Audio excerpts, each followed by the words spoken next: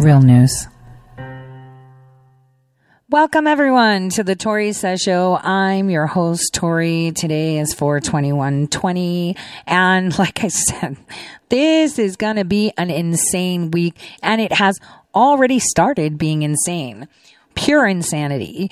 The coronavirus, narrative has now deflated. They're exposed for what they are. And, this is them trying to find a new spin. I mean, indictments are supposed to be coming. I mean, this is a week to remember because this is exactly how it's supposed to be, showing their panic. They will pull and they will push and they will attempt to make sure that you, the people, have no idea what's going on. They're hunkering down in their homes as if a virus is there with their very expensive ice cream. They are sending off the armies of the mainstream media to make you panic. And a great catch from so many people out there to find that hot mic moment where the actual journalists telling you to panic say that this coronavirus is a hoax. And Millie Weaver put a great piece together. I've tweeted out. And for those of you that are not on Twitter, I will post on Facebook after the show. But I will play it for you now because you will hear it in their own words, how they say this is a hoax. And they knew it. Take a listen. It was a hoax. A new study from the Los Angeles County Public Health suggests that approximately 221,000 to 442,000 adults have already had COVID-19. With just over 1,000 alleged confirmed deaths, this suggests that the actual morbidity rate for COVID-19 is somewhere between 0.0048% and 0.0024%. Far less deadly than projected. Now, let me just pause right there. So that's the morbidity rate based on the fact that all the deaths that have been confirmed are coronavirus. But as we know, they're suspected coronavirus. So that morbidity rate can be even lower, making it more probable that you die from being struck by lightning than dying from coronavirus in California. But there's more.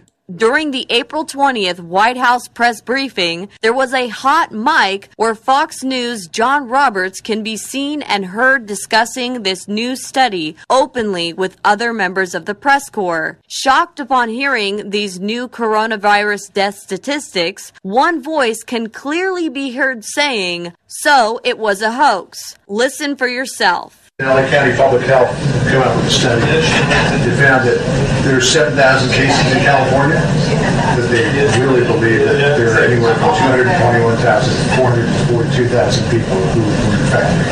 Really? Yeah. So that makes it 0.1 to 0.3? Does a study you came out with? Yeah, just came with that. So it suggests that the case fatality rate is 10. It seems. Wow. Put your right line with the foot. Yeah, exactly. That's what it is. So it was a hoax. I don't think it was a hoax. This is astonishing considering that this is the same press corps that routinely accused President Trump of claiming that the coronavirus was a hoax. But it's no secret that in today's news media spin, many mainstream media reporters secretly believe one thing, but in the name of ratings, say another. This is Millennial Millie reporting. So what are they telling you? They themselves feel that this is a hoax. They themselves know that the numbers are being inflated with, car crashes, cancer, heart disease, lung disease, anything disease. It's called coronavirus. So they know that these numbers are being inflated and they are still keeping you in your house. So the thing we must pay attention to is which states are the ones locking people away? Which governors are the ones, and what's funny, all the governors that are the ones doing most of the locking are really friendly with China. China. Remember that list Pompeo had. So it's really bizarre, right? It's so bizarre. But think about it. They are laughing at it. They believe it's not real, and yet they are telling you to be in full panic mode and stay home and wear masks, and will drag you off planes, trains, buses, and automobiles if you're not wearing a mask. They will disallow you to enter a facility without a mask and gloves, yet they believe that it's not real. And what was it? Stephanopoulos. Oh, I have coronavirus, but there he is trotting along in the Hamptons. No big deal. I have coronavirus. I'll just be a super spreader and walk around the Hamptons as a super spreader. Or Cuomo complaining, I can't see my wife. Call it what you may, but being coronavirus may actually be code for something else. So as we have this coronavirus going, I thought we would listen to someone that you know I adore. Yes, that's right. Tucker Carlson, where he talks about how lawmakers want to stamp out dissent. Now, here's the interesting part. I wrote this report about this lawsuit filed against the director of health of the state of Ohio. That lawsuit was filed only a few days ago. Suddenly, all the numbers of confirmed coronavirus have jumped. Insanely jumped. And it seems like they're all coming from one prison, which, you know, I've sent out communication, and I will try again to find out how many of those, how that prison, right, who had one guard dead at the beginning of April, has all these prisoners maybe moved from other facilities to just put them all in one prison.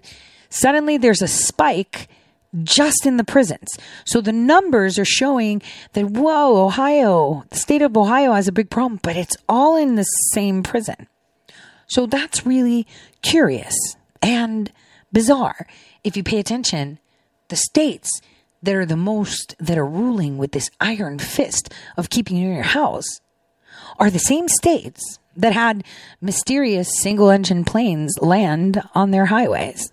Take a listen to Tucker. Good evening and welcome to Tucker Carlson Tonight.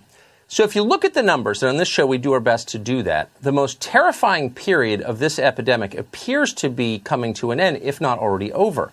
The virus, of course, will still infect and sicken and kill many more Americans. Nobody should minimize that. But the time for panic, and there was one, is now over. Our greatest fear going into this was that our entire healthcare system might collapse under the strain of new cases. That was a real fear, and it was justified. That's why we locked the country down. But that collapse never came, and we are grateful for that. The famous curve they told you about has been flattened. In the meantime, though, an awful lot of people have been flattened themselves, badly hurt by our government's response. Children are going uneducated. Tens of millions of people have lost their livelihoods. The whole economy is in tatters. Just today, oil futures traded at negative $40. In other words, things are so screwed up that producers couldn't give it away. Keep in mind, we're not talking about overpriced handbags in some boutique. This is petroleum, which we need to keep civilization going. That's a measurement of where we are. Our economy has shrunk to that point, a point we never imagined would be possible. And that's not a small thing. It's a disaster for all of us. So given all of this, it's not surprising and it's not unreasonable that some people would like to loosen the lockdowns. We flattened the curve. Let's figure out how to resume our lives. That does not sound crazy because it's not crazy, unless you're the people in charge or their bodyguards in the media, in which case opinions like that are a dangerous threat to your power and must be stamped out immediately. Until recently, for example, some citizens have been using social media, Facebook, to organize demonstrations against the severe lockdowns they're currently living under. Expressing your views about the decisions that politicians make is protected under our Constitution. You could argue, in fact, it's the whole reason we have a Constitution in the first place. It's literally enshrined in the First Amendment, and for a reason. But Facebook doesn't care. Facebook doesn't recognize the U.S. Constitution. It doesn't recognize our country's centuries-old norms. As CEO Mark Zuckerberg explained on ABC, people who complain about the lockdown and organize others to do the same have been removed from the site for providing, quote, misinformation.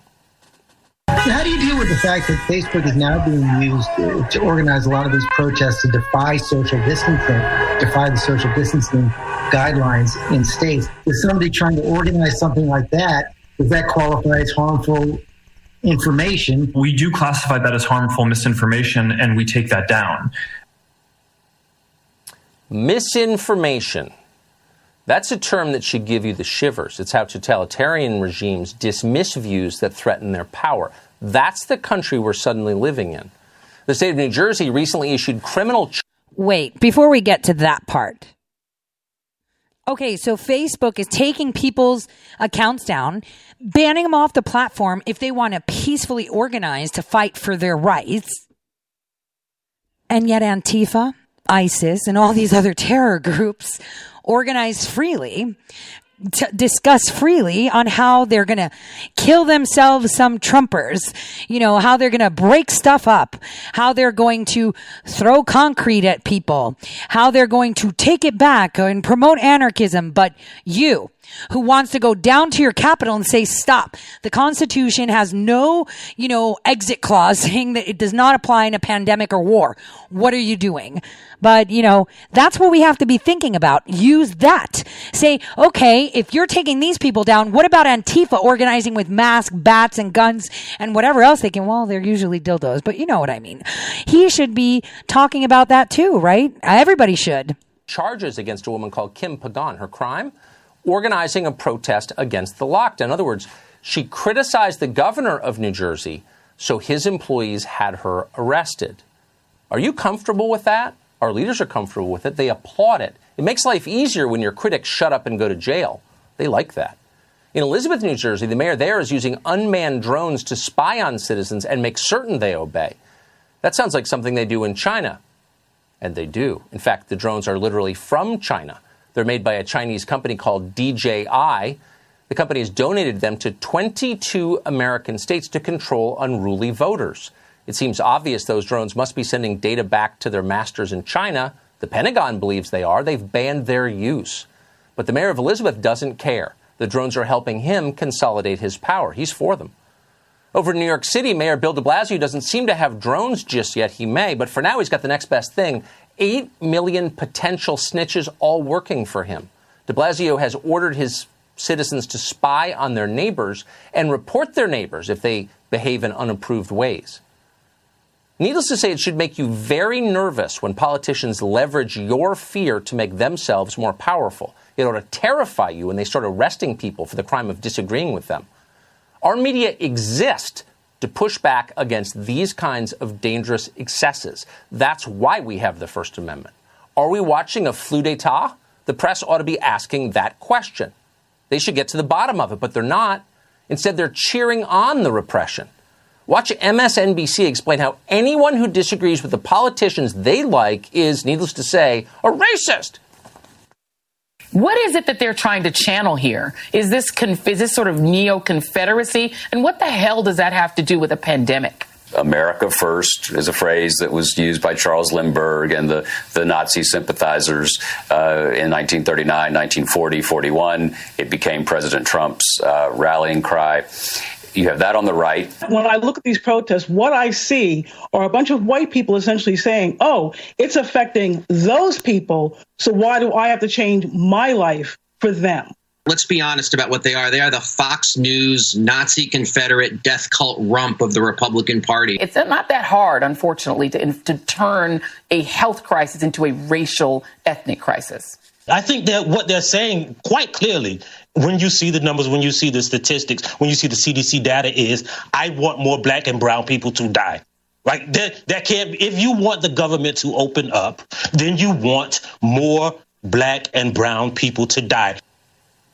So they're now claiming that coronavirus is racist and coronavirus targets black and brown people only. We talked about this racism. First, they were going to use it on, oh my gosh, you're attacking the Chinese. How dare you? Then President Trump was like, yo, let's calm down about this coronavirus till we figure out what's going on. They're like, oh my God, are you calling it a hoax when they already know? And now they're saying it's so racist. You need to just all be quiet because this is racist. How dare you say you want to open everything up and kill all these black and brown people? That's what you're asking for. No, you're asking for your ability to be free, for your ability to make decisions on your own, and for your ability to defend your livelihood. I mean, Yeah. They expanded unemployment insurance, right? For us contractors. Where's my unemployment insurance? Guess what? I've been filing. Suddenly, the state says, oh, here, it's revamped. I've got claims. What do? Restart all over again? Like, what am I supposed to do? Nothing. Trump bucks, had to update my information, did so. Still waiting. You know, all of us are struggling, and they're busy trying to keep us indoors so we can struggle more. Oil was trading at, I'm giving it to you for free, and they want us to struggle more. None of them are coming to work. Why isn't Congress working at a time of war? Because that is literally what's going on. Oh, because indictments are coming. And this is why they need you indoors and they need to control the narrative. This is why they're advocating that we should not be airing President Trump's coronavirus updates, because we're supposed to be doing that job for him. He's supposed to tell us, and we're going to be relaying it. Here's the catch. Nobody trusts you. Nobody trusts CNN, definitely. Nobody trusts NBC, CBS, ABC, TNT, anything, including Fox. And, I'm sorry, man, even OANN, IIA is a very big, program that is deployed, and it is sanctioned. Oh, wait till you get to that. We're not ready for it yet. We're going to talk about it a little bit, because the thing is, the one thing I don't like is pointing fingers and showing. I don't do spoon feeding. I think all of you hate spoon feeding, because then that's a way of directing your thoughts. What is it? Putting thoughts in your mind or words in your mouth. It's here's the information. Do what you'd like with it. All of you have started to wake up to see who has been sleeping in a red hat and waking up to show you their true colors.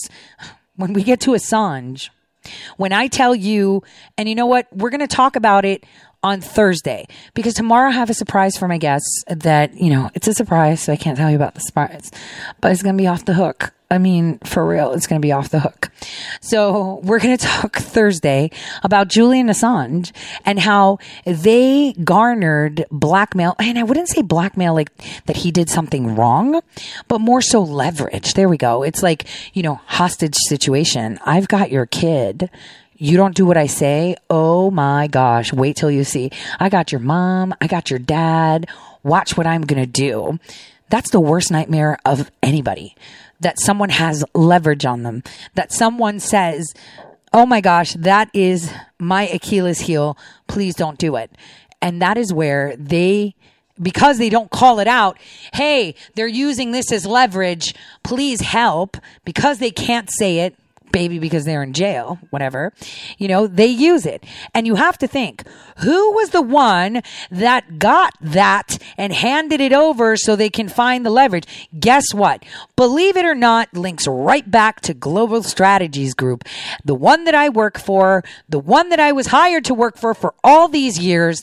And I can tell you, up until the time I had access, well, it was way before, I saw everything. So wait till that comes out, because you'll be surprised how many people you retweet, like, and support that have been sitting there helping the enemy. Oh, and most of them don't even know they're doing it, which is even worse, isn't it? But I digress. Let's continue, because this segment is so awesome that Tugger put together. I mean, he's amazing, and he's probably got a really good producing team.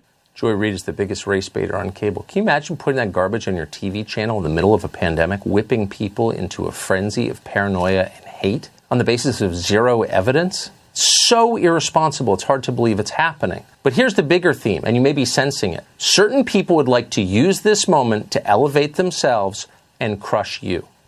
On The View today, host Joy Behar complained that not enough rights have been abolished during this pandemic. Exercising the right to bear arms, she said, should be treated going forward as a felony. Why are you bringing guns to a rally? You want to call yourself protesters, leave your guns home. Those are terrorists who bring guns to things, to rallies. I don't trust that at all. And don't listen to these people. These people should stay off television until they can get some critical distance and some wisdom. Something awful, you're watching it here, and threatening has been unleashed inside many of the people who lead this country. This isn't the media making excuses for fascist behavior. This is the media demanding more fascism now, immediately. The sad thing is what they could be doing. We have protests against lockdowns across this country. You may like them, you may not. But what does that tell you? Why are they happening? Did Rush Limbaugh do all that? No, he didn't. Here's the truth. If Americans had confidence that the government's response to this virus was wise and thoughtful and thoroughly rooted in science, they probably wouldn't be protesting against those decisions in the numbers they are. But they don't believe that, and they don't believe it for good reason. When the state of Michigan bans joint replacements but encourages abortions and lotto ticket sales, you know more than science is going on here. No epidemiologist recommended that. There's something else. But you wouldn't guess that from watching most shows on television. The media are not bothering to report on what we really know or don't know about the virus. It's fascinating, but they're ignoring it. And they're certainly not holding anyone in power to account. They're not explaining the science of why it's necessary to close pools and parks and beaches all summer, why it's scientifically required to tell citizens to snitch on their neighbors. They're not even addressing that. Instead, they're lashing out at the insolence, how dare they, of their fellow citizens for failing to silently accept it all. Many in the media seem to be enjoying this crisis, and they are. It's been a great opportunity to talk at great length about their all-time favorite subject, which is themselves, and how much more impressive they are than you. Here's that weird little guy on CNN. It wasn't until this Friday night that I hit a wall. And that's when the tears came. So we have nothing to compare this with. So it can be incredibly alarming. It's the first time these people are backed up into a corner with no sources. I mean, you know, I still remember, I'm old enough to remember when Maddow was crying. Now we get, you know, Truffle Shuffle on the screen trying to be human and show sympathy. This is the most ghastly, you know, projection I have ever seen. It can be incredibly depressing. Media can help.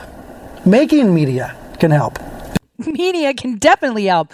We can tell you what to think, what to say, how to think. We'll tell you when to panic. And don't worry, we're right here looking at you from our castles with our with our tons of ice cream that, you know, are like $13 to $14 for a pint. While you suffer, we suffer with you. Just, you know, we're doing it in diamonds, pearls, and really expensive stuff. But the emotions are real. For everybody. They're a big part of the story. Oh, barf. This is a guy who got a special exemption to the government quarantines he so fervently supports for other people. All of us in the media got that exemption, by the way. This is a guy who's working in a high-paying job when tens of millions of Americans are not working at all. Please be quiet. Your tears are not, quote, a big part of the story, and neither are you. For God's sakes, please stop talking about yourself. It is unsufferable. But they can't stop. The most consistent byproduct of privilege, always and everywhere, is narcissism. So it's not surprising that our pampered overlords just cannot shut up about themselves. Alexandria Ocasio-Cortez doesn't make sense as a person until you learn that she grew up as Sandy Ocasio in an affluent suburb of Westchester and then went on to get some silly, pointless degree at a silly, pointless private college. Westchester. You know who else hangs out? Oh, yeah. Well, you do know, right? Servers, bathrooms, basements, and these little forests. Of course she did. It's so obvious once you know it. Thank you, Wikipedia.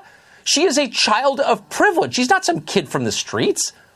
Someone who actually grew up in the Bronx would be far too embarrassed to drone on about herself on Instagram. Please. Suddenly, people like Sandy Ocasio seem to have a lot more power than they did before this pandemic arrived from China. That's at least as scary as the virus itself, and its effects will last much, much longer. You have a right to lawfully push back against that.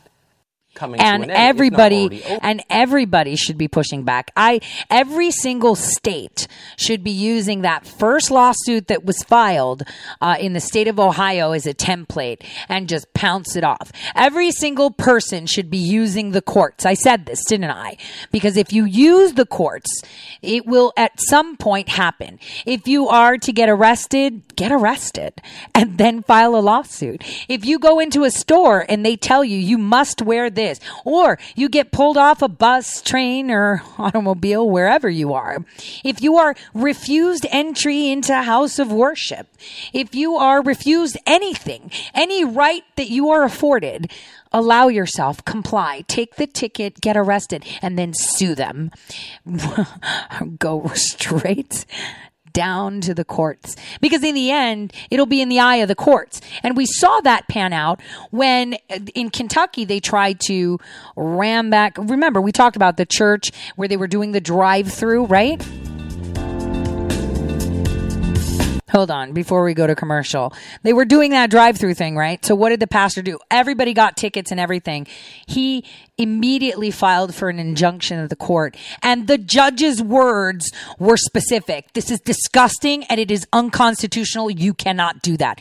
So in other words, if every single person across the nation, instead of gathering to march, which you have every right to, walk down to your courthouse, signed a thing, I have no money, thanks coronavirus, so waive the fees, and filed a suit against your governor or health department director saying, I'm not allowed to go out for a walk. People in jail are allowed to get air, but I'm not.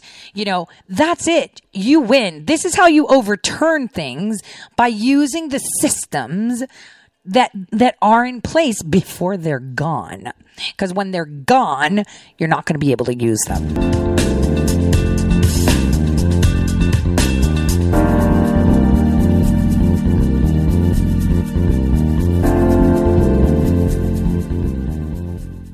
All right. Welcome back, everyone, to the Tori Says Show. I'm your host, Tori. So here's where we're going to enter into the domain that I want to bring you into in the second hour.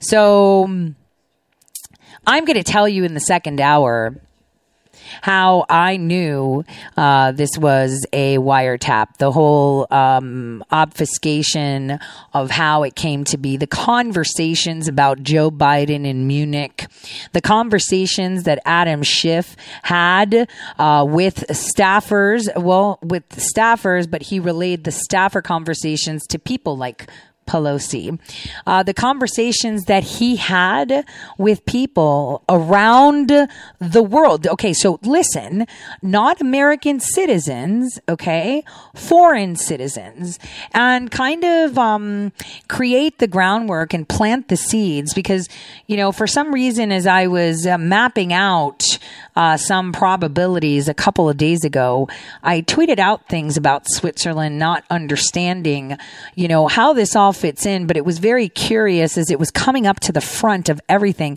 And then something about Malta. And, you know, the only thing, and I have to, you know, obviously if it's there, there's knowledge behind it. But what is it about Malta? I mean, we know that most of the refugees coming in from North Africa and the shores of Africa are coming through Malta. We also know Musford is Maltese. So as I work on that, I just thought I would drop something happening with Malta and Switzerland. Just can't put my finger on it yet. Got to do a little bit more math, if you know what I mean. So I'm going to talk about Silent Circle, explain to you what enterprise communications are, and how I was privy to be listening into all of this stuff. Hence why I knew about Daniel Jones. Hence how I knew that the Kavanaugh letter was formulated and how it was orchestrated with Feinstein, because these people are stupid. See, when you think you can get away with things, and you have been getting away with things for decades, when you have a person in every single position, right, to cover for you, from your, you know, doorman to your policeman to your sheriff to your, you know, city council to your mayor, governor, attorney general of the state, that you can quash anyone that speaks up. They will shut you up. Shut up, you go to jail. Tucker Carlson told you that and made it clear, hey, they're going to take anyone that defies them and lock them up. But you don't see that normally. See, you see it now because you're at home and everyone's reporting. Everyone's put on their little reporter hat because we're all involved. It's our livelihood right now. We need to know, are we going to die? Like they said, what is going on? There's no way we're dying. They know that this is being conflated. They know the numbers aren't right. Something's not right. You can just tell it's off. And yet you're seeing in front of you, your rights are being taken away every single second. You see right in front of you people being locked up for wanting to exercise their rights. So you're seeing it. But, in the second hour, okay, we're in the second hour. We're going to talk about how they communicate. I'm going to tell you everything. I mean, obviously, this needs to be delivered a little bit better so you can see it. But most of you can simply go to Amazon and Google in what I'm going to tell you to see that it's not even working in the United States. And it's very specific. And you have to wonder why BlackBerries have been phased out. RIM technology, different stuff. So we'll talk about that in the second hour. And I'll tell you all the juicy stuff that I've heard with my own ears, which is pretty good. So here is where we're at. We're at the point that we've had this coronavirus thing going. There are states sucking on that, and playing that card till its last standing leg to make sure that you're stuck indoors and you can't do anything. They have killed our livelihoods. And, like Tucker said, it's not about you. Guys, we're all in it together. For real we are, though, right? All of us are there. There's tons of you that have already gotten your Trump bucks, tons of other people that have not, like myself, right? We're all struggling. All of us. And that's the thing. I guess, from their high tower, they want to cry on TV and look at you as if, they look friendly, but you can see them for who they are right now, aren't you? You can see them exactly for who they are. It's like, guys, I'm sorry. Ted Cruz is saying some really good stuff, right? He's changed his look and put a beard on, but I'm telling you, this guy looks like he's wearing a human suit and he's itchy in it. He's not the good guy, but he's good and tamed for now. And this is what you have to beware of.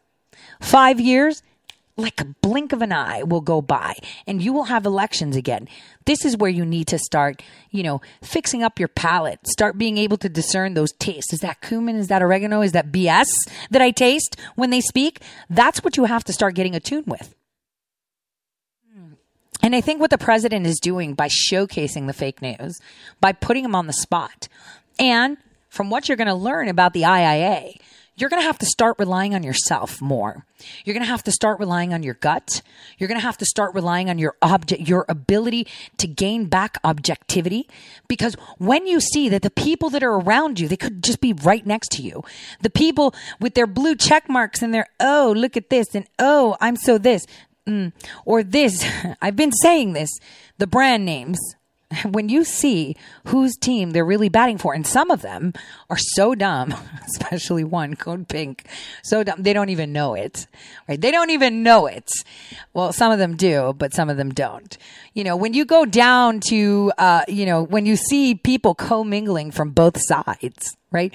Both sides. When you've got Mueller people hanging out with Trump people and they're all hanging out, you got to sit and cock your head and say, wait a minute. These guys were trying to take you out.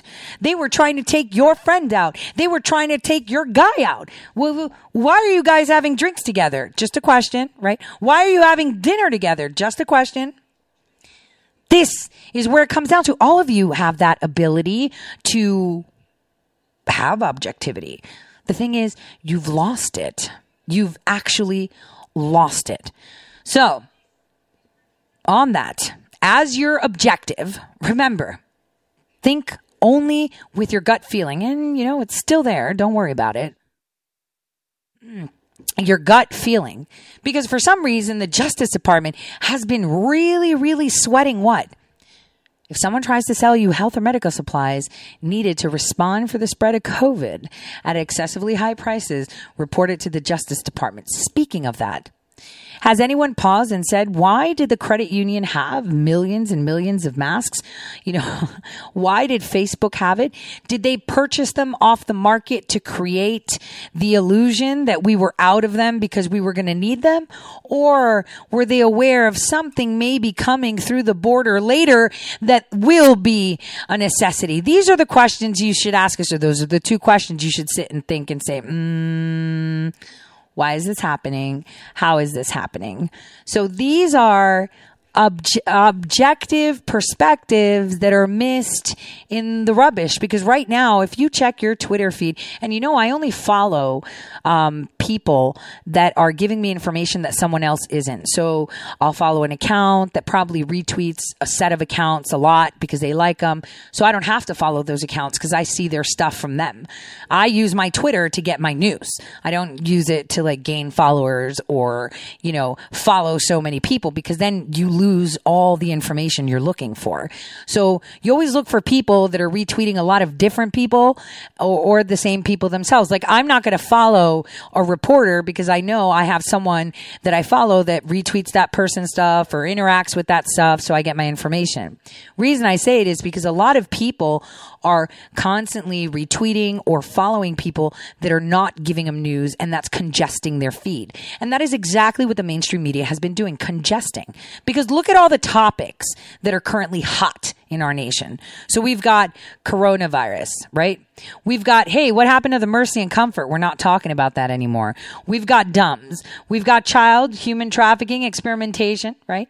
We've got, look at all these topics. We've got Schiff shenanigans, Pelosi shenanigans. Let's talk about Andrew Gillum that was busted for doing things that Schiff did. Schiff had a death too, but it was a young child, wasn't it? Whatever, per se, allegedly, right?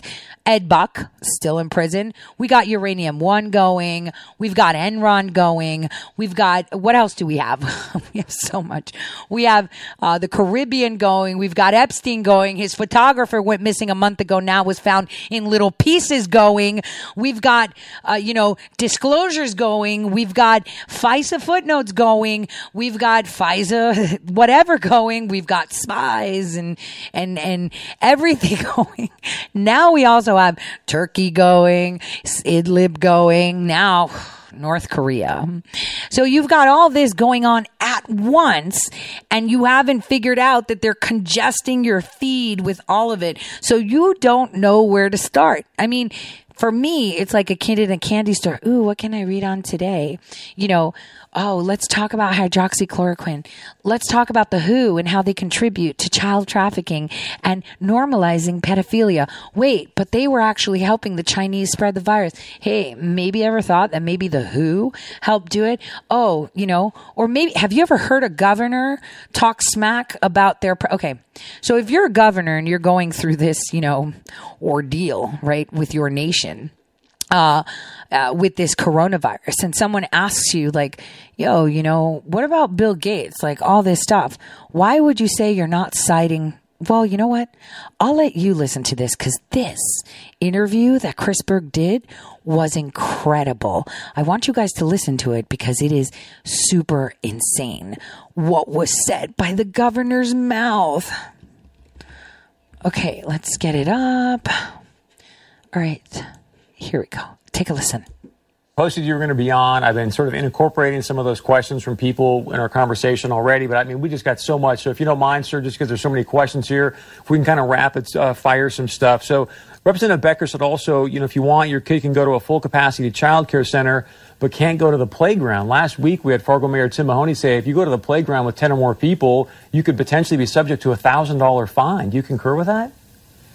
Well, I can't speak for what local rules are in all the. But he's saying, sir, I don't mean to interrupt you. What he's saying is that if you break the governor's executive order and you're with 10 or more people at a playground, you could be subject to a $1,000 fine. Well, local enforcement is up to local agencies, but it's also not true because we issued emergency child care grants where child care centers had to reduce their density in those child care centers if they're going to qualify for the grants. So we did modify how we were doing child care in the state of North Dakota because we understood that was necessary for us to get all those frontline workers, keep them going. Okay. Laura Dahl asked, why was the factory in Grand Forks open when wind energy is not really necessary?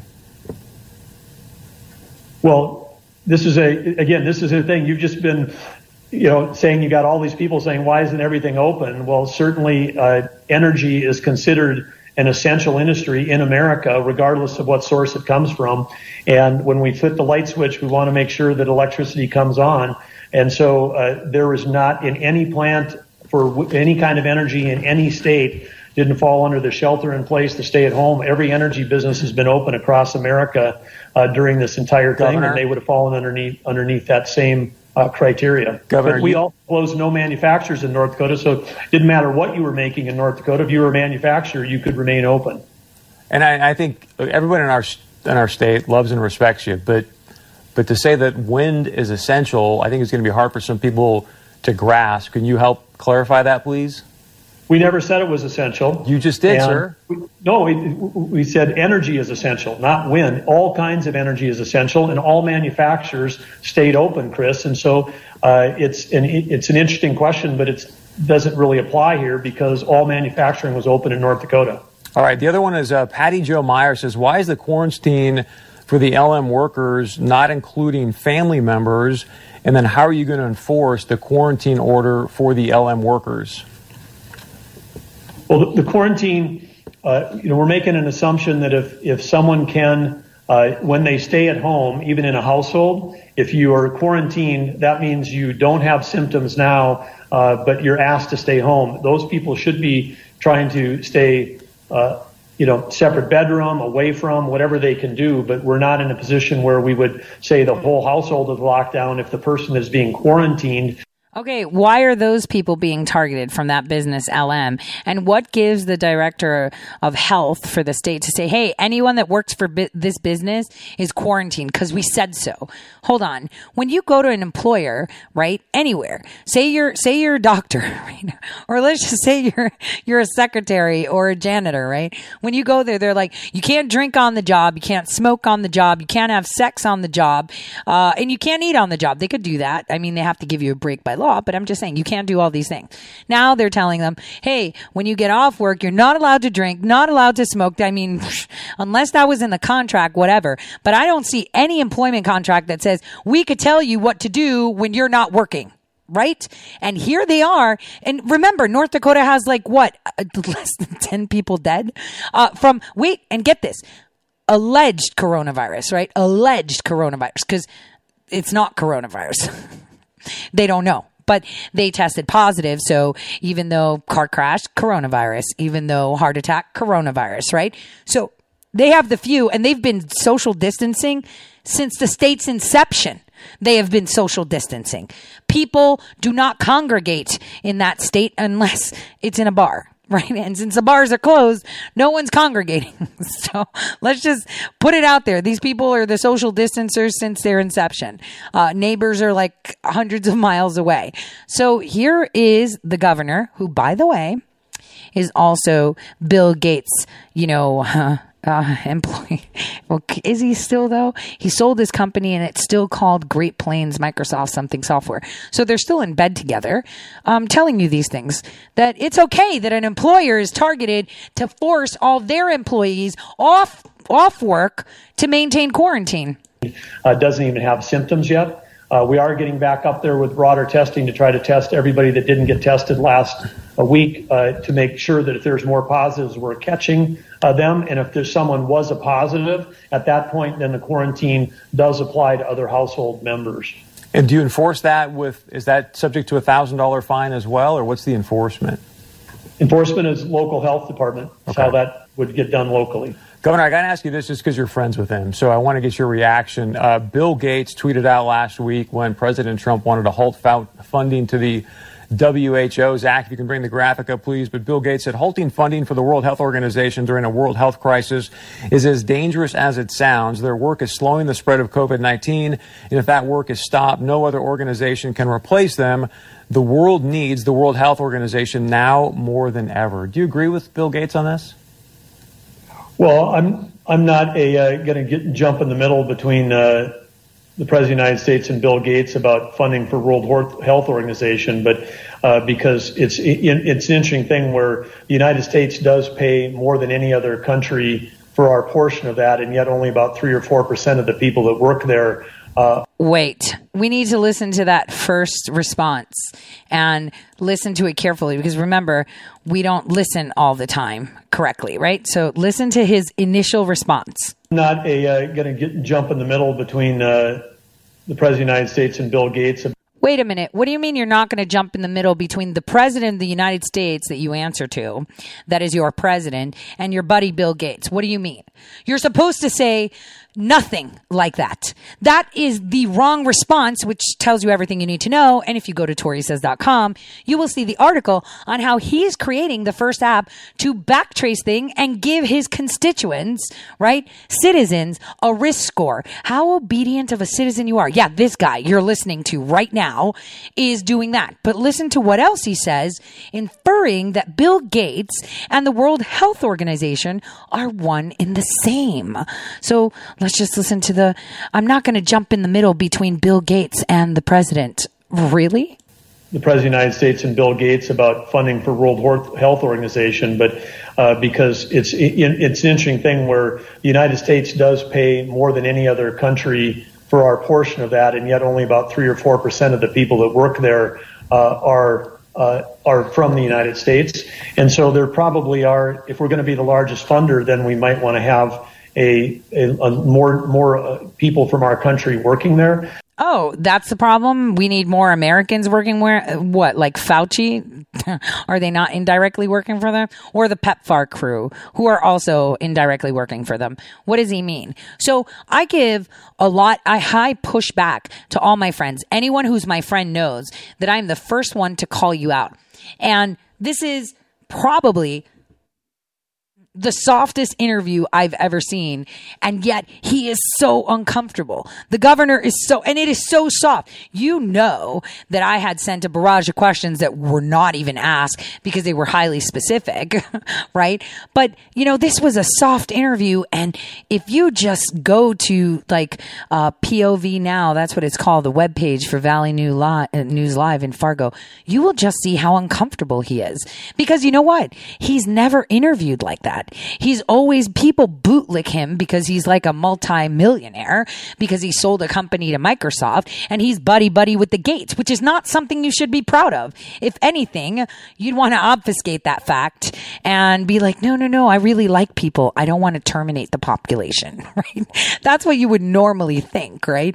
That someone would not want to align with Bill Gates, but this guy totally loves it. So this is how you can see what is going on behind the scenes that we are just not understanding. These little things that they say that give it all away. They've imposed on a whole company what their employees can do off duty. They have locked down where you can get plastic surgery, but not, a haircut. They are keeping things that you would think are non-essential as essential. This is the bizarre. I don't know why everyone in North Dakota isn't filing a lawsuit. Like, seriously, you're sitting at home, get to work. Copy, paste, insert. I'll see you guys right after this break, where we will break down what my little ears have been privy to over the span of these years, and why my friends can finally understand why I would take a remote control and chuck it at the wall whenever they speak. It's always hard when you have that friend, your girlfriend that cheats on her husband, dictating. See you in a bit.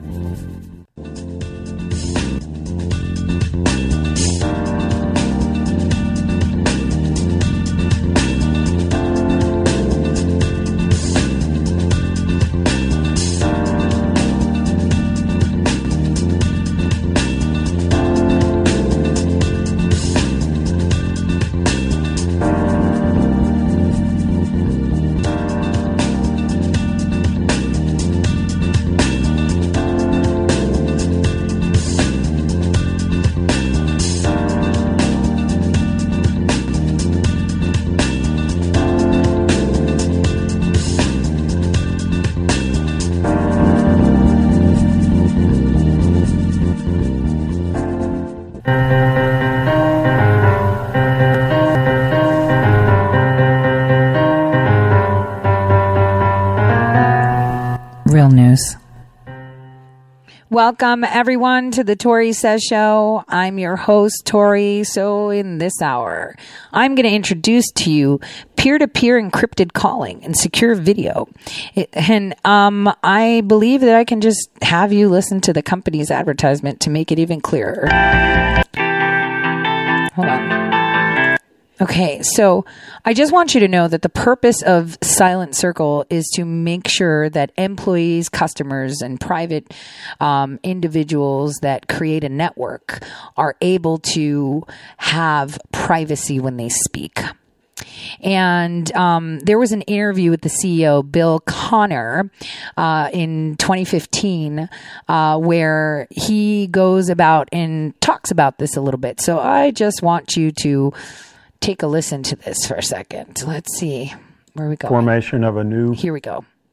At Mobile World Congress, we've announced the formation of a new enterprise privacy platform that's built on our devices under our BlackPhone label, as well as new application and software, as well as new services under that. Specifically, the new devices we've introduced are BlackPhone 2, which is our next generation phone that's built on a Qualcomm Octa quad-core based platform. It's got 3 gig of RAM, 32 gig of memory, and it's a 5.5-inch Gorilla Glass screen. Absolutely amazing piece of hardware and phone. It comes with our private OS that allows you fine-grained access control and security and privacy on that phone. The other piece of hardware that we've announced today is our BlackPhone Plus. Think of that as the first converged in the world tablet plus smartphone. What it allows you to do is get all the computing power that you think of a traditional platform in tablet form in a phone, smartphone capability. Okay, and I did tell you this is 2015, okay? Called BlackPhone Plus. What that will allow you to do is take advantage of yet services that we've not been able to do. Things we've introduced at this conference, like Silent Meeting, where I can take 50 people now and attack that from a no-pin use, easy drag and drop visual to be able to conference people in. So you, as an enterprise executive, you don't have to go, who was that just joined, who just dropped. PIN. So remember, RIM, which is Black Research in Motion that created BlackBerries, you were able to text even if the towers were out with what they call pin-to-pin communications. So I'm just introducing you guys to whatever's public so that it's a lot easier for you to understand. It's visual, drag and drop, 50 people on that platform, completely revolutionary in terms of it. And then we've also announced the Silent Spaces. Think of that as the virtualization of a phone or a tablet. So you can have a secure private space as an employee, and if you're BYOD, your own personal information.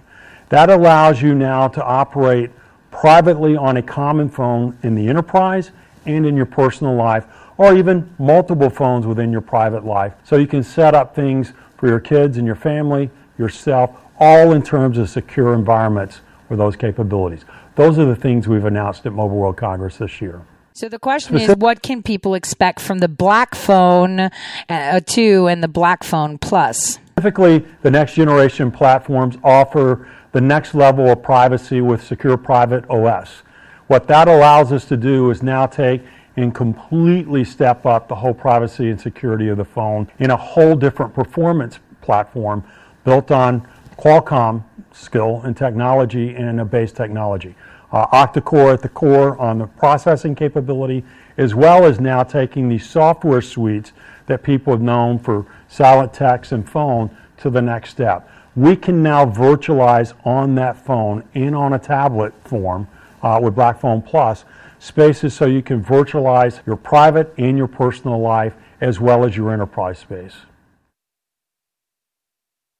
So I want you to understand that enterprise space means like the server of a company, intranet versus internet, right? It's like where you log on through the web onto your company's portal, kind of like, the passwords, username and passwords that the FBI hands out to like cops in Minnesota that just scan everybody's license plate.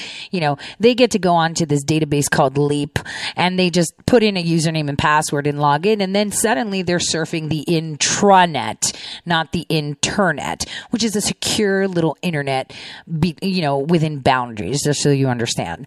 So what is one thing that these nefarious, companies, these contractors do?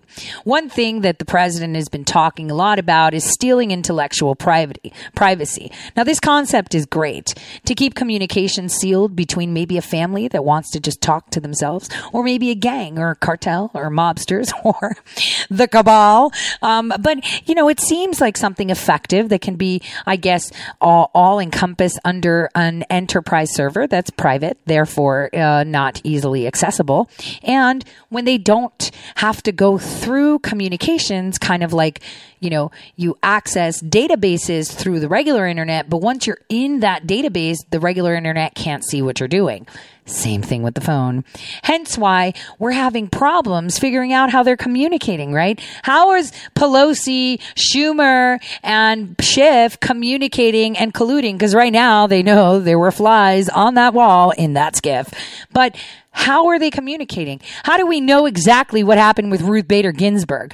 How is it that we know exactly the moment in March that Schiff got his hands on what I like to call the secret circle, because they've revamped the silent circle idea, kind of like they revamp a lot of things for their own benefit. So how is it? How is it that I knew that Dan Coates and Vice President Pence and Rod Rosenstein were all sitting down having a chit chat about this 25th Amendment?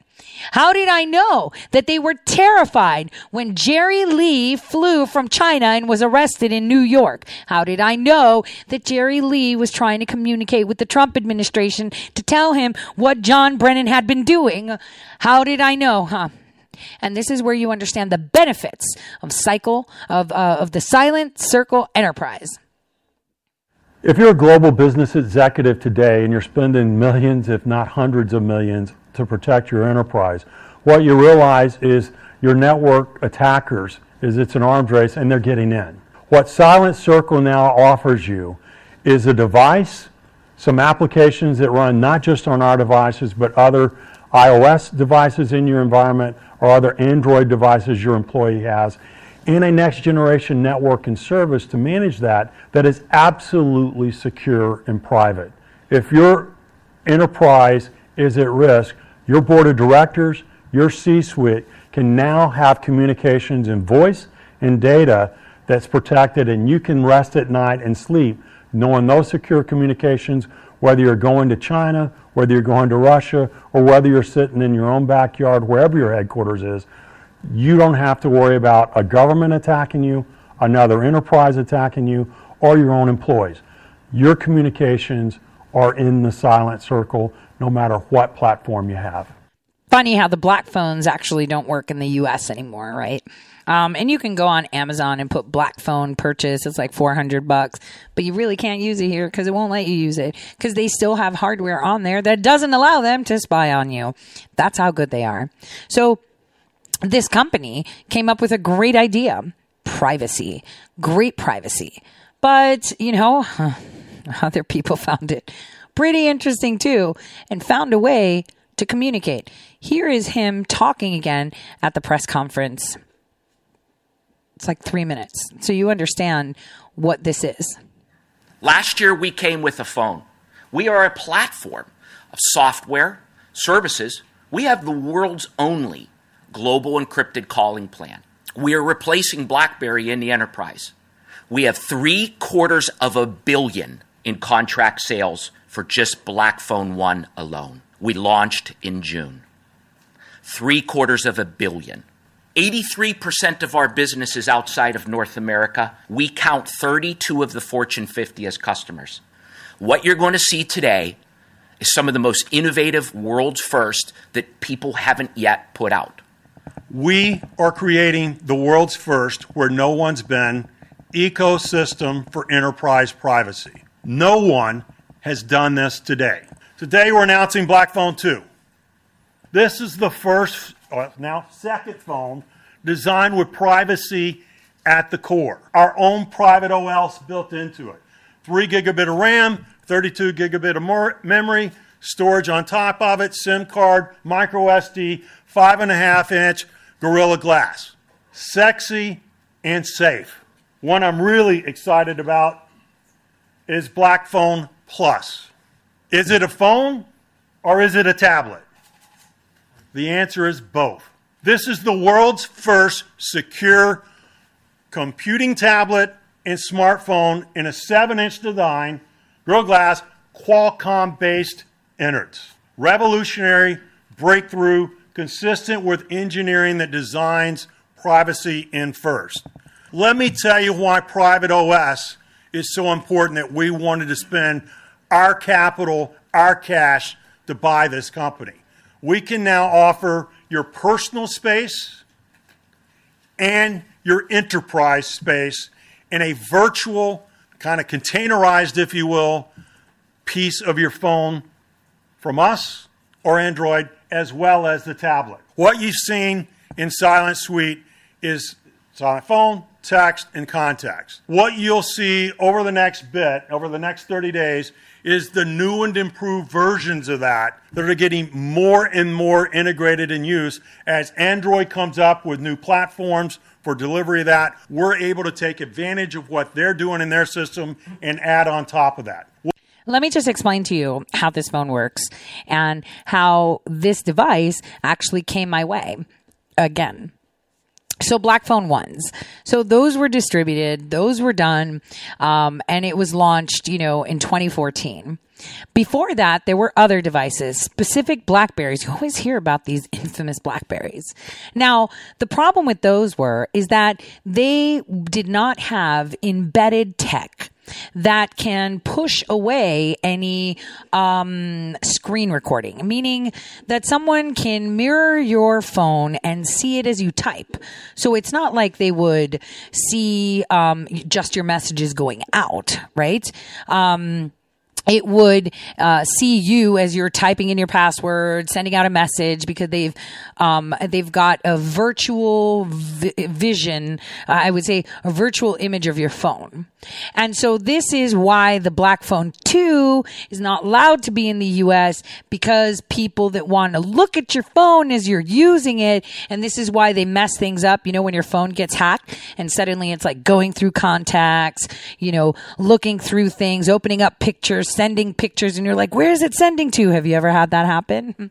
Well, then you don't have a lot of enemies. Means you're not doing something right? No.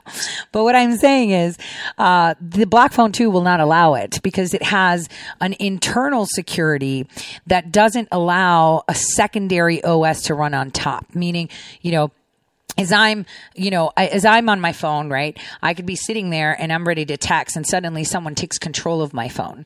They go into my security settings, they change my password, and they can all do that because on their screen, on their computer or iPad or even their phone, they have a clone of what I'm seeing, my screen. So they can see everything I am doing. But the catch is they don't know when you're looking at your phone or not. So 9 times out of 10, you don't know. How many of you put tape over your cameras, right?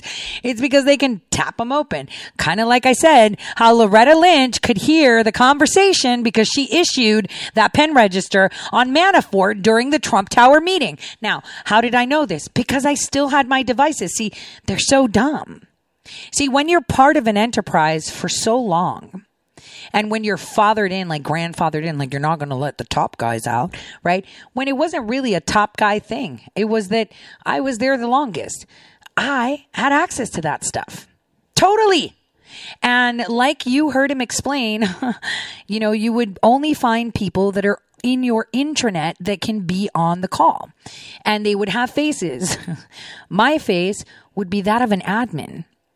So it would be comforting for them to see, because that's how it was classified, that I was an admin. It was comforting for them to see that I might have popped into the chat when the pictures came up. It would just say admin, which means security protocol to them. So it's one and the same. So it worked perfectly. Like I was listening. I was using my ears, and I had to be careful because obviously everything else around me was tapped in. So I had to make sure Faraday bags, had to make sure I took a walk, or had to make sure music was going or it was given to someone else to play with my phone while I was busy. But I hear everything. And it was just before my birthday last year that I got a message for a friend of mine on the board and said, "Oh, happy birthday. Maybe you should watch and listen." And so I log on to the system with my username and password, right? My own, right? Which was pretty simple, right? And I get on, and lo and behold, it's a conversation reiterating conversations that happened in Munich at the security conference that Joe Biden was in. And how Yovanovitch was telling him that, she understands that President Trump is onto them right now, and that, all of this is going to happen. The summary of what was understood was, I'm too compromised to run for president. He's going to hang me, and the election isn't going to protect me. Don't worry, we've got you covered. Now, one would say you could record it. Well, I don't know. See, that could be incriminating myself, and considering that all eyes on me, they'd find it. So I have to act and access my technology and my conversations, and I have to always assume someone's listening. Always assume someone's watching, right? Because that's the way it is. So on that day, I sent off a picture of the little lanyard that came with my phone. Because on the little lanyard, they had given us like bonus SD cards. And some other like trinkets, like, oh, here you go, blah, blah, blah. And, little gifts. So I tweeted out a picture of that and showcased that. And said, whoops, there we go. So now I'm revisiting that a year later, considering that the website is now down. Most of their links are cut. But you can go to globalgroup.com yourself and take a look at what that says. It's telling you about how that company meddled in the elections of Afghanistan. We're talking 2001. There's more there, of course. The website, every now and then you can see things and you can't on the menu, because I'm pretty sure the good guys are all over that. But in there, you would see that the people that actually run that place are former GCHQ, former CIA, former NSA, former FBI, former other intelligence officials of other nations, former. So, conversation. Back to the initial conversation that I heard on my birthday. And I retweeted that tweet that I sent out on my birthday last year. And that tweet was, presidential harassment is a real thing. It's disgusting. These clowns in silent circle must be exposed. I clearly made it clear. Couldn't have been more clearer. But this is what they were doing.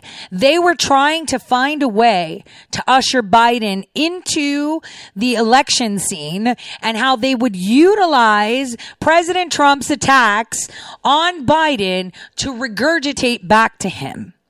So they enacted their little plans in the NSC in order to push and usher a phone call with the Ukraine again after his congratulatory call on April 21st. So here's a very specific conversation on April 24th where Biden was on a group chat call, right? And there they are discussing, and he hasn't announced his running for president because they needed to see, obviously, from the previous phone calls that, everything was covered, everything was in place, that he just needs to do it. And he's like, okay, I'm going to do it in a video way, because they all knew that he had issues, health issues that were coming from some weird, changing medications, withdrawal, not really sure, but it's not my business to tell. My business is to tell the people, but I'm just throwing that out there anyway. But I'm just going to stick to what pertains to the public sphere, because these are elected officials and these conversations are supposedly private, but they're talking about our country. So at that point, I realized that they were harassing the president, and how Biden was reluctant to announce his run for president. His wife was pushing back. He was pushing back. You got to find someone else. They're like, no, this is the only way, whatever comes out from Ukraine, because, we've got a handle on the new president, Zelensky. But President Trump has a handle on other nations that we weren't expecting to align with him. So what we need to look at is, how can we gag this area? How can we suffocate this area? And that's with you, because we're going to say that what he's doing is political sabotage and not real facts. We've got the media on board. Everything's on it. We just got to make sure we get another phone call. So he was bullied into piloting and finally throwing his hat in a race on April 25th, 2019. This is why Biden took so long. Because they wanted to use him as a guise to usher it out. They knew that someone would finally give them something so they can do. And this is how the Ukraine scandal has been ushered as, oh, it's just a theory, conspiracy, and no one is looking at it. Because let me tell you something. On some of these calls, specifically a call that I was able to catch the tail end of in the beginning of January, there was Barack Hussein Obama and every single person you could think that was his cabinet in close orbit discussing the delay of the inauguration. And that includes their tapping of Supreme Court Justice John Roberts. They wanted to annul the elections. They wanted to delay the inauguration. So, Tori, question. Why didn't you say something? Yeah, I've been saying it. And until there comes the time that I can speak, because I have to show my connection. TAC had me gagged through an NDA. You know what? These people have an army of lawyers. I have absolutely nothing. They've ensured to keep me in a box as tight as possible.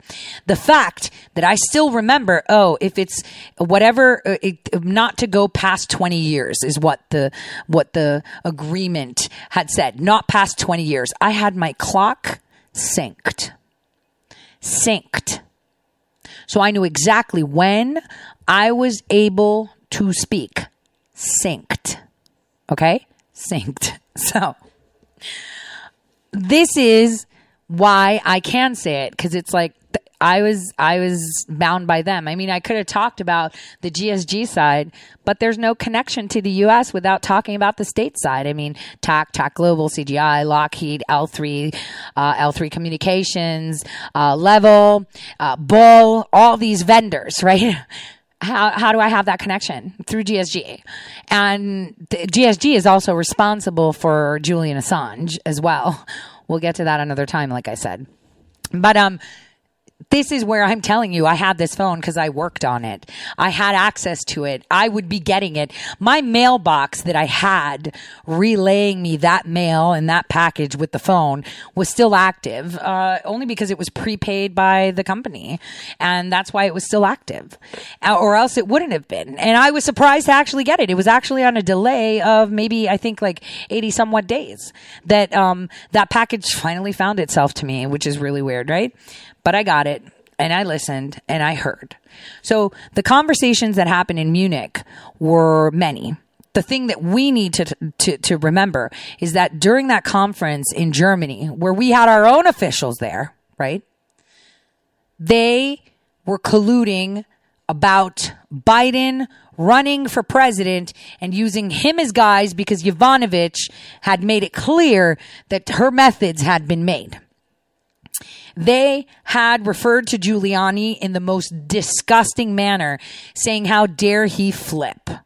You mean that he kept his mouth shut during 9/11 because then he's just back? Oops, did I say that out loud? because then he's just crazy? Of course. He kept his mouth shut. Of course, he knew his time would come. And like everything, timing is almost... It has to be perfect, or else it goes unnoticed. Kind of like you've noticed last year, spot on, put that tweet out, and probably no one saw it.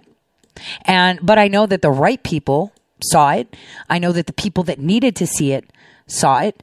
And that's what counts, because it means we're still in. I'm still in.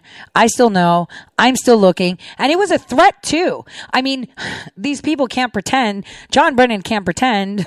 None of them can pretend that this is the reality. So the question is, even if we wanted to investigate these people, how do you look for communications, or how do you look for devices you don't even know exist? I mean, I'm not saying that nobody knows that black phones exist, but they've been revamped. I mean, look at the tools that we used in Afghanistan and in the Middle East that were supposed to be military PSYOP deployments, how they've been revamped right now, taken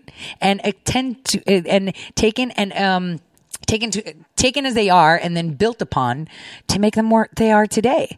Super weapons against the people of the United States. So right after this break, we'll talk a little bit more about these conversations.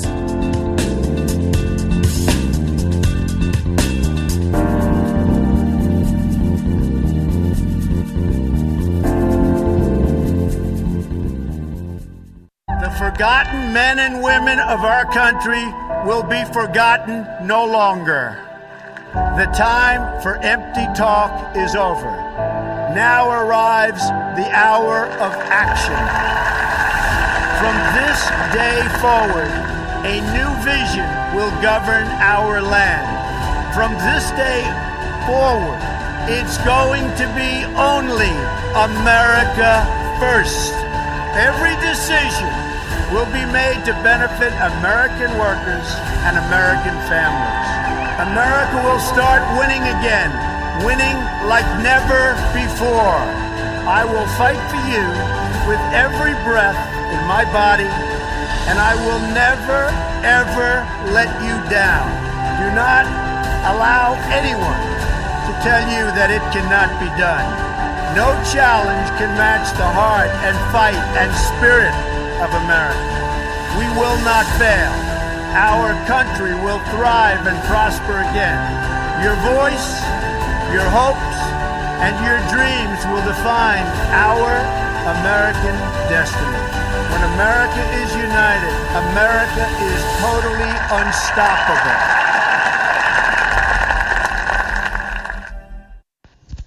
Hello, my fellow patriots. My name is Michael Flynn Jr., and I am the proud son of General Flynn. Your support of the last 2 years has been incredible and will never be forgotten. If you'd like to continue supporting General Flynn, you can donate to our Legal Defense Fund. Any donation is welcome. To donate, go to www.mikeflynndefensefund.org. Thank you, and God bless America. Hi, I'm Laura Loomer, and I'm running for Congress in Florida's 21st Congressional District. Wouldn't it be horrible if we lived in a nation where journalists were silenced just because they confronted the political and media elite? You might think that could never happen in America, but it did. And to me. For confronting people like Hillary Clinton on her corruption and Ilhan Omar for her ties to radical Islamic terror groups, I have been banned on pretty much every single social media platform. And if that doesn't sound extreme enough, I'm also banned on Uber and Lyft. I know, I cannot understand that last one either. When this all happened to me, I contacted the media and members of Congress. I asked them for help. I kept calling, I kept emailing, but I never received a reply. And that's when it hit me. I'm a well-known journalist who has the phone numbers of the most powerful people in politics and media, yet I couldn't get any assistance. What on earth would the average American do if the same thing happened to them? I realized then that if I wanted to see change, that I would need to run for office. The American people deserve representation that listens to and acts on their concerns. So here I am, running for Congress in Florida's 21st Congressional District, because the American people deserve a voice and a representative who, like President Trump, will keep the promises they make and speak up loudly and clearly for that silent majority.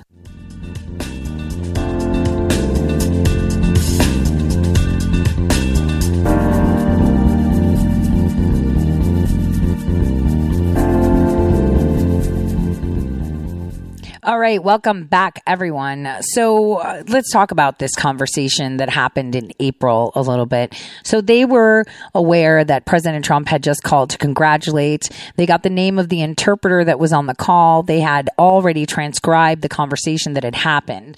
So they found that Zelensky, being a stand-up comic, is easier to draw out from President Trump what he wants. And unfortunately, Zelensky has to play both tablets. Remember, his nation that he represents in the European Union has so much debt that if every single Ukrainian from the age of 2 worked until the age of 92, for the next 500 years, they would still not be able to pay off the debt. The Ukraine is literally owned by the European Union.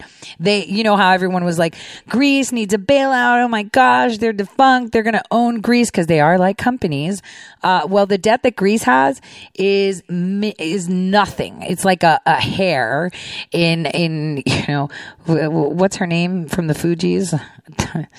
That had the really poofy hair, lots of hair. She had like tons of it. Like, I remember I was like thinking, boy, that's or my daughter, a lot of hair. Yeah. One strand, needle in the haystack compared to what the Ukraine owns. So they're owned. So if anyone thinks that, you know, President Zelensky was a friend and that he was nice, you're very mistaken.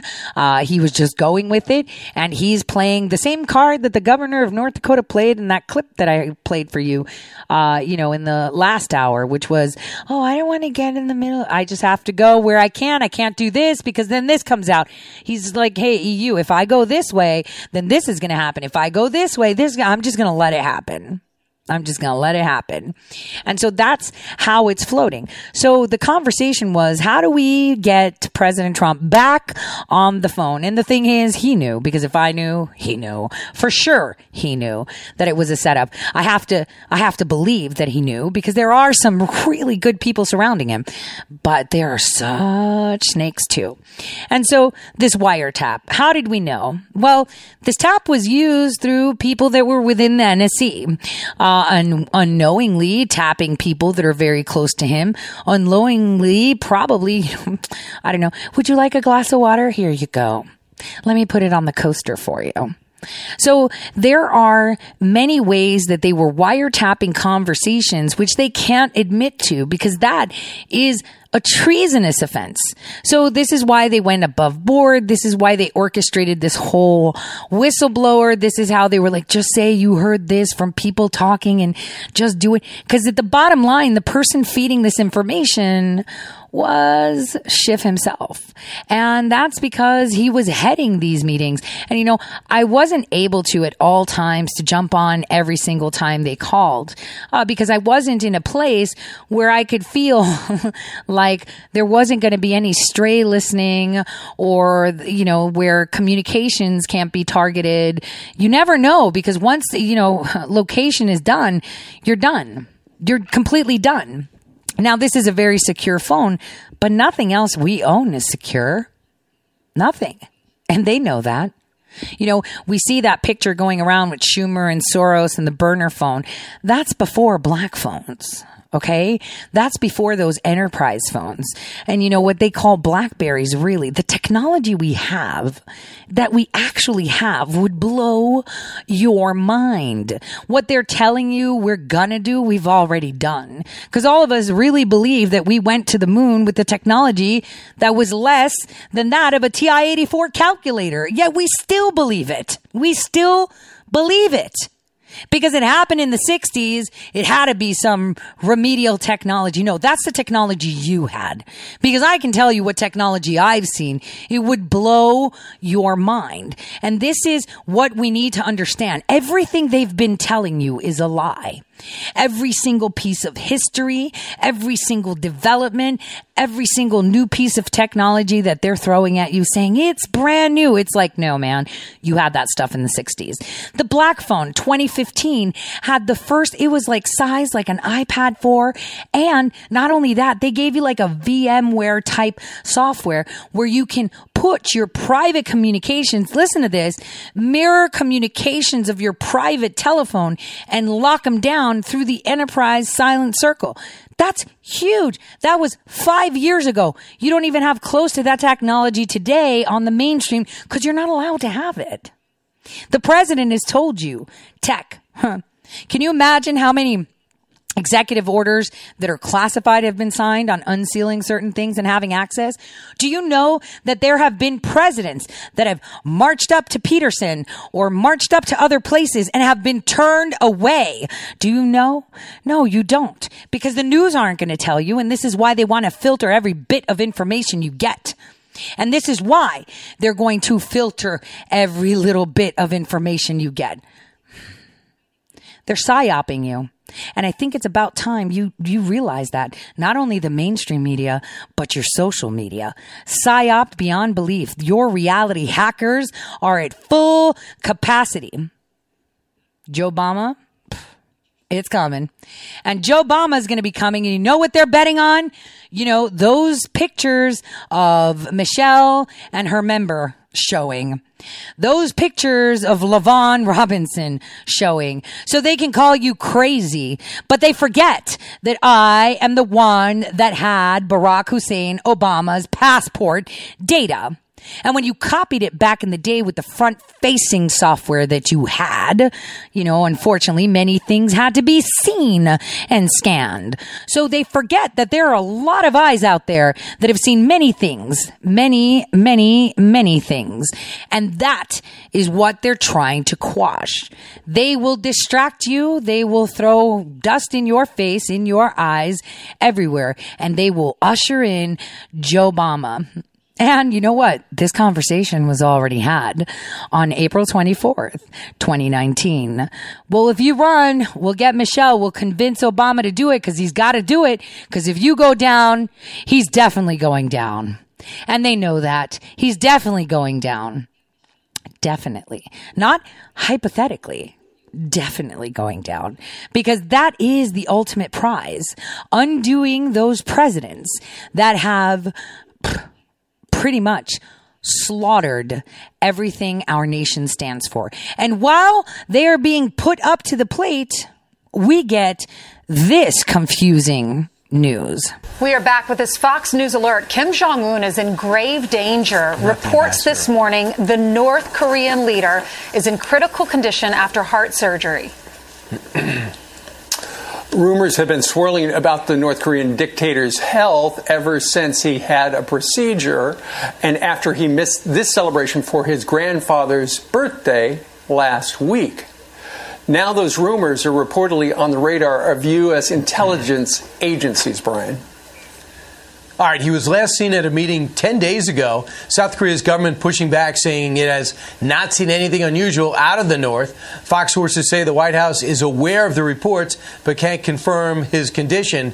Let's see if we can get the answer from Robert O'Brien, National Security Advisor. Robert, great to see you. Let me ask you, what could you tell us about Kim Jong-un? Do you believe South Korea there is no problem, or the rest of the world that there is? Well, we're monitoring these reports very closely, and as you know, North Korea is a very closed society. There's not a free press there. They're parsimonious with the information that they provide about many things, including the health of Kim Jong-un. So we're monitoring those developments closely. People should know that we have a great intelligence community. The president, the vice president, Secretary Pompeo, Secretary Esper, General Milley. We've got a lot of watchmen on the towers during this coronavirus crisis, making sure that America's safe, whether it's from the virus or from adversaries abroad. So we're keeping a close eye on developments in North Korea, as we are in other parts of the world. Ambassador, could you tell us why the president decided to sign this executive order? He says he's going to temporarily suspend immigration. Look, we're trying to do everything. The president's trying to do everything he can to put the health of the American people first during this crisis. And so this is one step. It's not dissimilar to the restrictions on travel from China that he implemented back on January 29th at the very outset of this public health crisis. We think that those restrictions saved thousands or tens of thousands of American lives. They were criticized by some at the time. One candidate, Vice President Biden, said that it was xenophobic. Nancy Pelosi introduced a bill to ban the bans. But the president's not going to be guided by politics here. He's going to be guided by the health, doing what's best for the health of the American people. Sure. And Ambassador, of course, this is, just as the banner says below us, it is a temporary suspension of immigration. And we know that federal statute does give him the authority in cases of public health and things like that, although it is unprecedented. Well, if the governors have the authority to make you stay home, if the governors have the right to tell business employees that are not working that specific business has to be quarantined and you're not allowed outside of your house, I would pretty much say, yeah, my president has the right to say, we're not letting people in from another country. Now, think of it. How timely is this with Kim Jong-un? See, I didn't mention that he was missing for Bright Day, which is a really big holiday in North Korea. But I did notice that we had a lot of missile exercises going out, range this. And one thing that I had said a long time ago was, if you think that even though we have diffused the situation with North Korea, that we are safe, it's not. The president went for North Korea because that is the only handle he has to maintain unity in the Oriental Bloc. Now, India, on the other hand, is the stepchild. India, on the other hand, is the call center for the whole world, right? They're the bootleg China. And what we did see was that the president of the United States aligned with India. One thing that Indians have that is different than the Chinese is empathy. And they are rooted deeply for thousands of years in good. Not saying that the Chinese are not, but they were always the dominant race, weren't they, of people? The ones that built a wall you can see from space, always ambitious. Whereas the Indian population have always been humble. And you can see it from their responses, because India is going to be the new China. And that is the deal. And, India needs more space too. I'm just saying.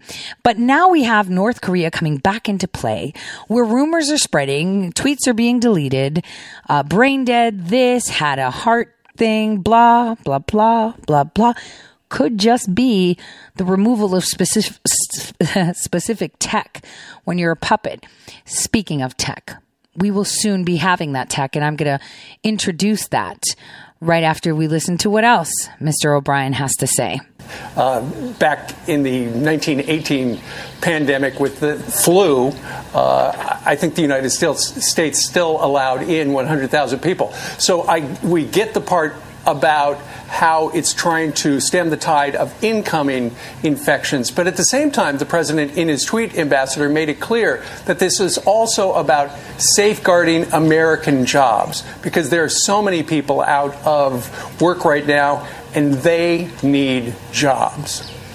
Well, this virus came to our shores from overseas, sadly, and not only has it affected the health and caused the death of many Americans, and our hearts and prayers go out to those who have family members who are sick or struggling, who've lost loved ones, and also, gosh, I was watching the interview that you did with Liam, raising money to help our first responders. Those are real heroes, the doctors, the nurses, the custodial staffs at these hospitals on the front line, keeping the hospitals clean and free from infection. They're doing a great job, but there's been an economic cost here, too, and the president's looking out for Americans on both fronts at every turn. So, obviously, there's a big push to find out what China knew and why we still don't know everything about it. The president's saying we need to get in there and look around and find out where this all started, whether it was a Wuhan lab or whether it was actually in a wet market, which mysteriously has reopened. When the president complimented the president of China early, was it because he was under the illusion that he was getting all accurate and full and the full story about this virus? Wait a minute. Is that question suggesting that the president was duped? And does he regret those compliments that he threw at President Xi? So he was duped, and he should tell the people that he was duped and that he wasn't smart enough to be duped? That's the question you've got? No, look, the president's always very complimentary in his dealings with foreign leaders. If the American people could be on the phone calls that he has with our adversaries and our friends, he's a real gentleman. He was the same way with President Xi, but he's been clear from the outset. We need to get the CDC into China. There's really a huge burden on China to tell us where this came from. Did it come from a lab? Did it come from a wet market? But think of China and compare it to Iran. China has the same situation as Iran, but it's not just as evident. So we have the Iranian people that has been told to you clear, and then the Iranian government, right? IRGC and stuff. China has the same thing. And you've got President Xi surrounded by snakes that may indeed want to be for the people, but there is a two-tier government. Not two-tier, it's a bifurcated government. The one that says, they're going to crush us if we don't abide. And the other one that says they can't crush us because we have really good people on our side. And so they have their own battle within. So when you see conflicting information, right, you see China saying, oh no, it's no big deal. Oh, the U.S. Army did it. Oh no, it's no big deal. Some professor from America did it. Oh no, it's no big deal. This is an American virus. Oh no, it's no big deal. And then you see Gates, on the other hand, while all of this is going on, Gates is globetrotting to every single King of Jordan, Saudi Arabia, getting buddy with the people that have aligned with the liberation of nations. China, you know what? If you don't sit still, wait till they find out about Africa. China, wait till they find out, powdered, Homo sapien pills being produced in North Korea. Wait till they find out what was really going on in North Korea and how you kept them in check for us. Wait till they all find out. Here's the thing. Everybody already knows. It's like the secret that's not really a secret. It's like when you hang out with your friend, like I said, and your best friend, because she's your best friend, has been sleeping with everybody and their mother. And she's sitting there, lecturing people on how you should not have infidelity in your marriage. Everybody knows. And everyone's not saying anything. But the concern is, if North Korea is crippled from the point that it has been seen as a point of liberation for the Oriental Bloc, you will see the Oriental nations align. All of them will align with China. Why do I say this? So this account that I had found, one of many that I find all the time on Twitter, that was tweeting out locations, that had a Qatari flag, but said they were from the Philippines, that had all these strange emoji codes on it, that was dropping locations within the United States, had a picture of a boy. Oh, it was Indonesia, not Philippines. Indonesia. Said that they were from Indonesia and were tweeting out specific locations and tagging the cities in the United States of those locations. And those locations were Arkansas, Arizona, and California. In the intermittent time, they were tweeting out the sites. Okay, the sites of where you would be able to fill in the census. Now, let me tell you what I get from that. Okay, just let me tell you what I get from that. One, it's drop-off locations of information and alerting specific people for it. Two, the fact that they were dropping in all the languages these various, how to do your census 2020 means that whoever created this site was actually outsourcing it to whatever this person was connected to, which means what we have to do is look at where the OMB has actually outsourced the creation of this site in various languages and what vendors they use. That would be clue number one to look into, aside from the locations. Now, once I tagged that account, within a few hours, it was gone. It was gone. Yet that account had existed from 2009. And you know what was funny? It was the people that were following it.